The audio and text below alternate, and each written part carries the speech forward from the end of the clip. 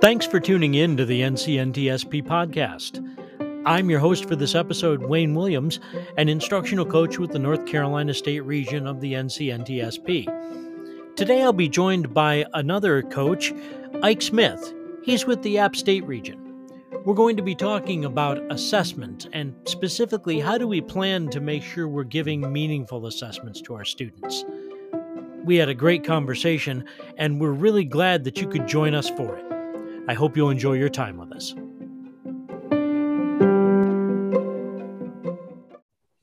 Hey, Ike. Good to have you. Hey, Wayne. So we're here for the NCNTSB podcast, and today we're looking at Construct 5 assessment.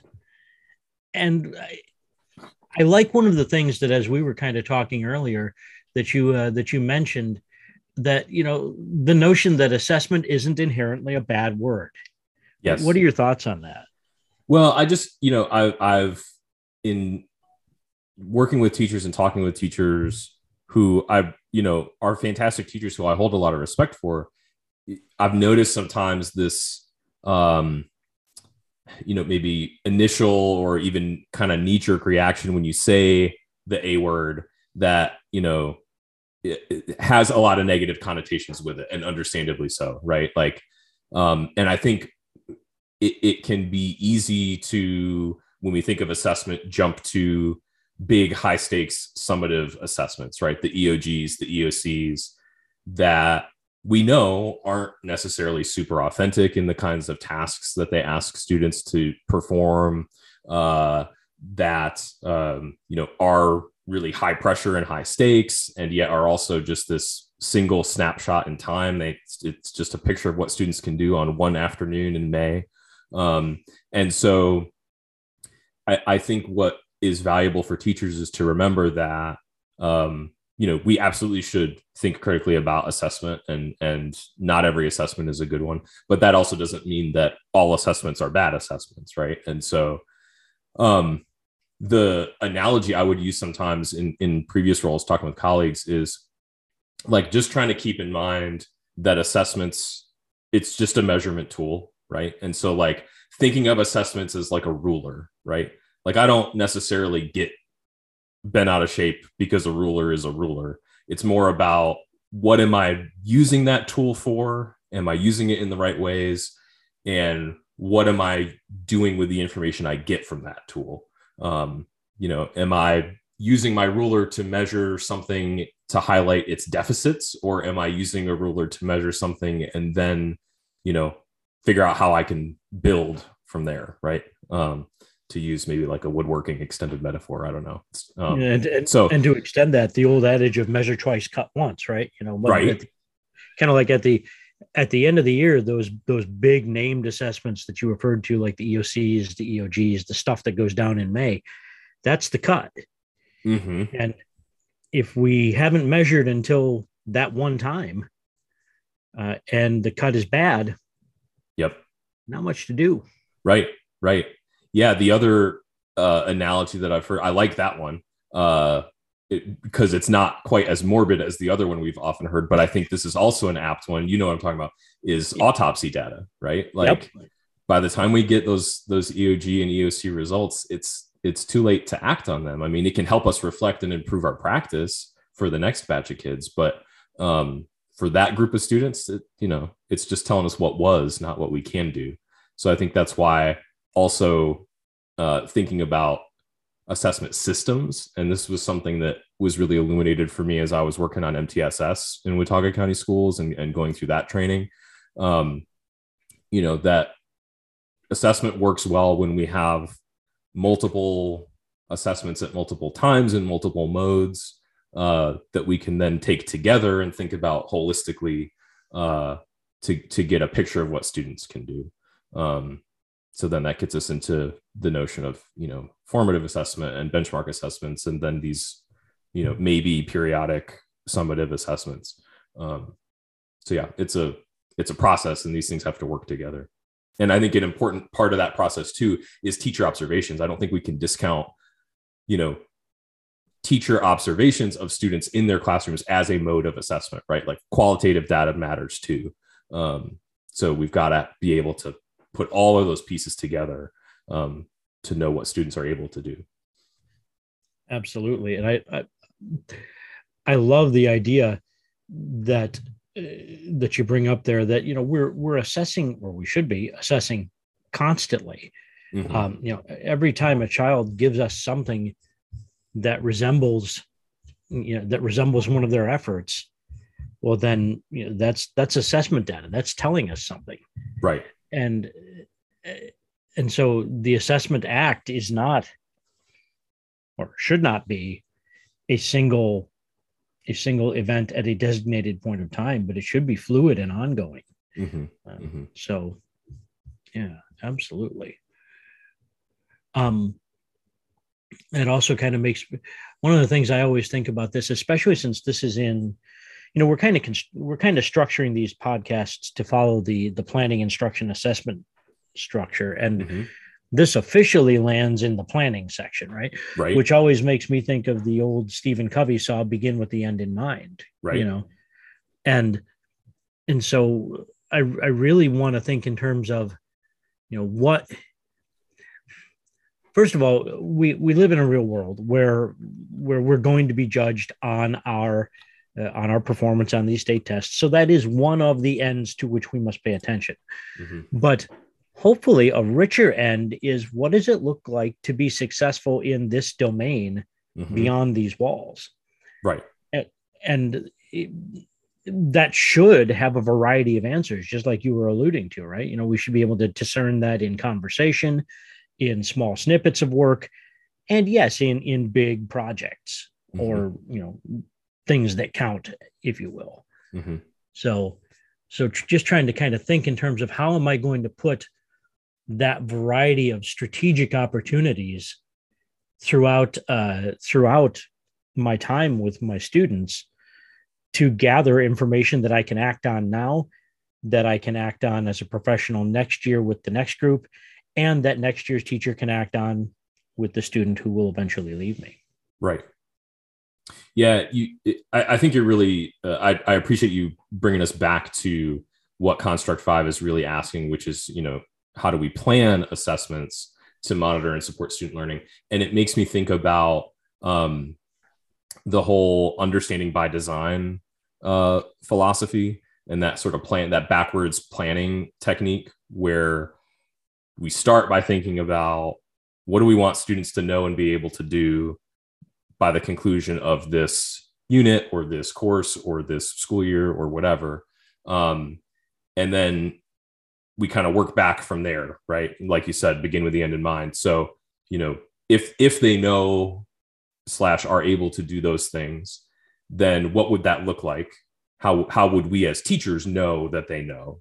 And then that helps us in turn plan assessments. So then how can I design an assessment where students can show that knowledge? And that's a conversation I've had with several teachers recently about the form of an assessment. And is an assessment really measuring the thing we think it is, or the thing we want it to? Or is the form of an assessment adding a layer that could be a barrier to actually measuring student knowledge? So, for example, if I have a student who's a multilingual learner and maybe English is not their first language, and I want to know if they understand the plot of a short story, it might be that they do comprehend the plot, but their language skills haven't developed to a point yet where they can write about the plot for me. And so to provide them with an open-ended question where they have to describe the plot of the story to me in writing isn't really measuring their knowledge of plot. It's measuring their knowledge of how well that they can put together a complete thought in a complete sentence. So is that written form actually necessary for the assessment, or can I do something else, right? Could I sit down and have a one-on-one conversation with them? Could they draw me an illustration? Could I create a Flipgrid and they can self-record a video of themselves explaining it aloud? So thinking differently about how we plan the format of assessment to actually measure the thing we want to measure, right? And I would add to that, if you have, like, a lot of our listeners may be constrained. They may be required to give tests or assessments that look a particular way. Right.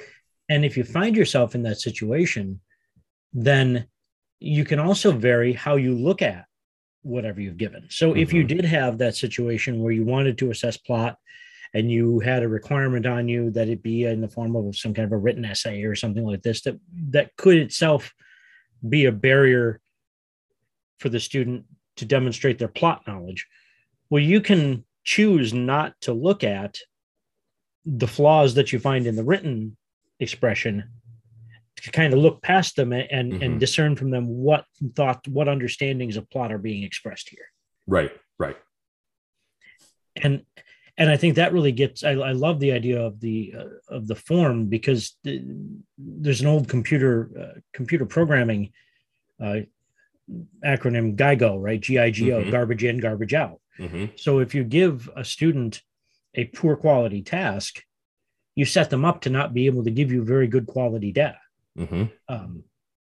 So insofar as we have choice over it,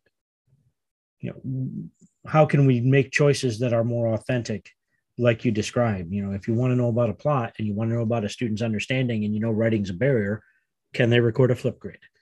Can they, do several of the other suggestions you indicated?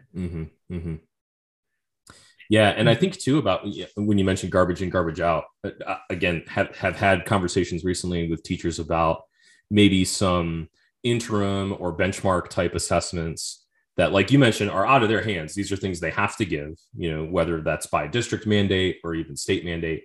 And it's been interesting to have conversations with them about how they talk with their students about these assessments, and sort of like pulling back the curtain a little bit and just being transparent with students to say, because what are students going to ask? Is this for a grade? Right. Right. And for a lot of the students, or excuse me, a lot of the teachers that I've talked to, that element of it not being graded, as it shouldn't be, right? Like we don't want a benchmark assessment to be an accountability measure. It's a formative assessment. It's a measurement of where students are. But for students, that lands a little bit differently, right? If I'm not getting graded on this, then why should I take it seriously, right? And so I've encouraged teachers to have explicit conversations with their students, and this is middle grades, but this is also second and third grade students, or even younger, to say, this assessment that we're going to take is a way for me as the teacher to understand better what you know, so that I know how to help you better, right? And does that change every student's mind about giving 100% of their best effort on a benchmark? Maybe not, right? But for some, it certainly does. And that gets back to your comment about, if students are putting garbage effort in, then we're getting garbage data out about what they really know or can do. Which then I think also goes back to the notion of an assessment system. So if I did give a benchmark assessment and I can tell it's garbage data, well, what else do I have that can either corroborate or refute the data in that particular assessment? I've got to think collectively about all the puzzle pieces I have and what they tell me as a whole, rather than just these individual snapshots in time, sort of taking these multiple photographs and turning them into, I don't know what the extended metaphor is there, a motion picture or a mosaic, right? How do we put all these pieces together? Nice. Yeah. Those, like those pictures that are themselves composed of other pictures. And when you back out far enough, you get like a face or the statue. Yeah. That's cool. I like that idea. And I want to bail myself out here, lest I get in trouble with any valued partners. I am not declaring that pre-made assessments are inherently garbage, but no, of course not. But I guess I would think about it like this: if you're trying to put a deck together and you want to use screws, and the only tool you've got is a hammer, that hammer is functionally garbage. It's not the right tool for the job. Right. And so if the job you're trying to do with your assessment is make a final declarative statement about this is what this student understands at this point in time, that's one thing. That's one particular kind of tool. But if your task is, how do I understand what the student knows so that I can adjust the instruction that I have left, or so that I can best use the time that I have going forward. That calls for a different kind of tool. And so, I mean, the reality is at some point we do have to know, we do have to make a declaration at some point. Student X knows this much, and we find that to be an adequate amount for our purposes. Right. But that point isn't every day. And so absolutely. You kind of get to the idea of, we want to use these assessments as pieces of evidence that contribute to an overall picture of a student's understanding. And, if that means one cool thing is, like, a lot of places are required to use particular online commercial assessment packages. Right. And sometimes those consist of a lot of multiple choice questions. And so, a simple thing that you can do is to pull a question or two out of that and, ask your students to identify, tell me 2 wrong answers. Tell me 2 answers that nobody should pick. Right. And I used to enjoy doing that because, first of all, it was teaching a test taking strategy, right? Eliminate the bad choices. But I like to think, and maybe this is just me being self-complimentary in my memory, I like to think that I was also encouraging students' critical thinking. Absolutely. Insofar as they had to articulate the problem with the choice. You couldn't just tell me it's not C. You need to tell me it's not C because. Yep. Yeah. Absolutely. Yeah. And I found that especially helpful. Like, I remember distinctly when I was teaching 9th grade English, and this was also for that particular class, this was the first time that they had taken an online assessment. This was when the English 1 EOC moved online.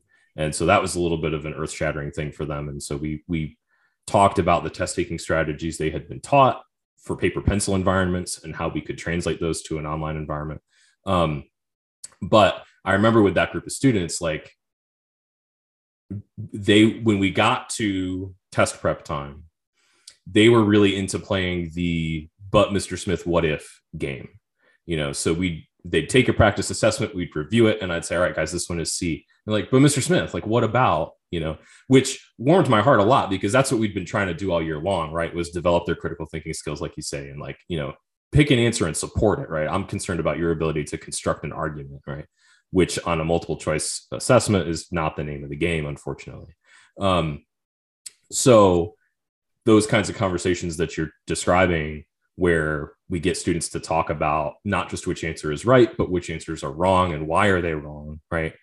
Helped me get my students into the mindset of just playing the game of that particular assessment, which was best answer, right? Not necessarily the perfect answer, not the answer that you have in your brain, right?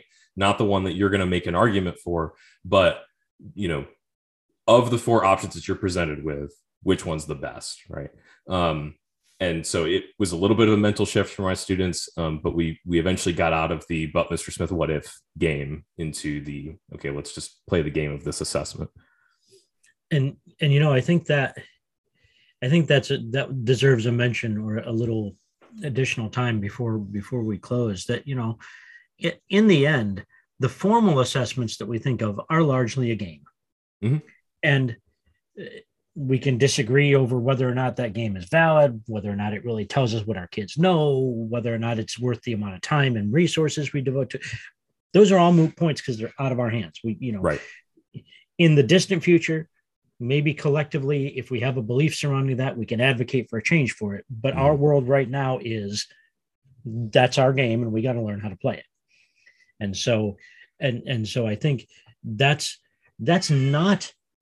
can't be all we do. I don't want that to be all we talk about, and I don't think anybody does, but I think we're remiss if we don't talk some about it. Yeah. And one of the ways we can address inequality is by revealing the rules of the game to those who might not otherwise be taught them due to their circumstances. Right. And so as we look at, tools that we didn't create, just to kind of peel back that layer and make it more transparent. And then in the circumstances where we do have control over the form of the assessment or the timing of the assessment to strive to make things more engaging and authentic. So, my students have to play the game of a multiple choice or a drag and drop or a fill in the blank assessment at the end of the year. But in the meantime, I can do things like have them do, authentic writing, or I can have them make podcasts, or I can do other kinds of project-based learning. I can have them create products and then interact with members of the community to present and share them. Right. I'm a big PBL fan. I think PBL as a means of learning and assessment is really powerful. So yeah, play the game, I guess, when the game is foisted upon you, so to speak. And then in the times when it's not, change the rules of the game. That's right. Ike, this has been just a pleasure. I really, really appreciate your time here this morning. Is there anything else you want to make sure we touch on as we think about planning assessments to monitor and support student learning? Gosh, that's a big question. I guess the one other the one other thing that I'll just drop in for food for thought. I'm a big fan also of professional learning communities and the work done around PLCs. And one of the things in so many ways in my practice that just centers me a lot is coming back to Dufour's 4 questions of PLCs. So what do we want students to know and be able to do? How are we going to know that they know those things or are able to do those things? What will we do when they haven't learned? And what will we do when they already have learned? And as somebody who was a former gifted program director, that 4th question is one that really resonates with me too. We got to think about when assessments tell us students already know the stuff that we were going to teach them, what do we do? So anyway, I would just say for folks to think about those 4 questions and think about the ways that assessment interacts with those questions, supports the answering of those questions. And because they're the bottom line. The objective is not to pass a test. The objective is to learn. Right. And to learn what? First question. To verify that we've learned. Second question. To help those that haven't learned. Third question. And to accelerate those who already have learned. Fourth question. That's why we plan assessments. Exactly. That's awesome. Ike, thanks so much. Thank you, Wayne. This is fun.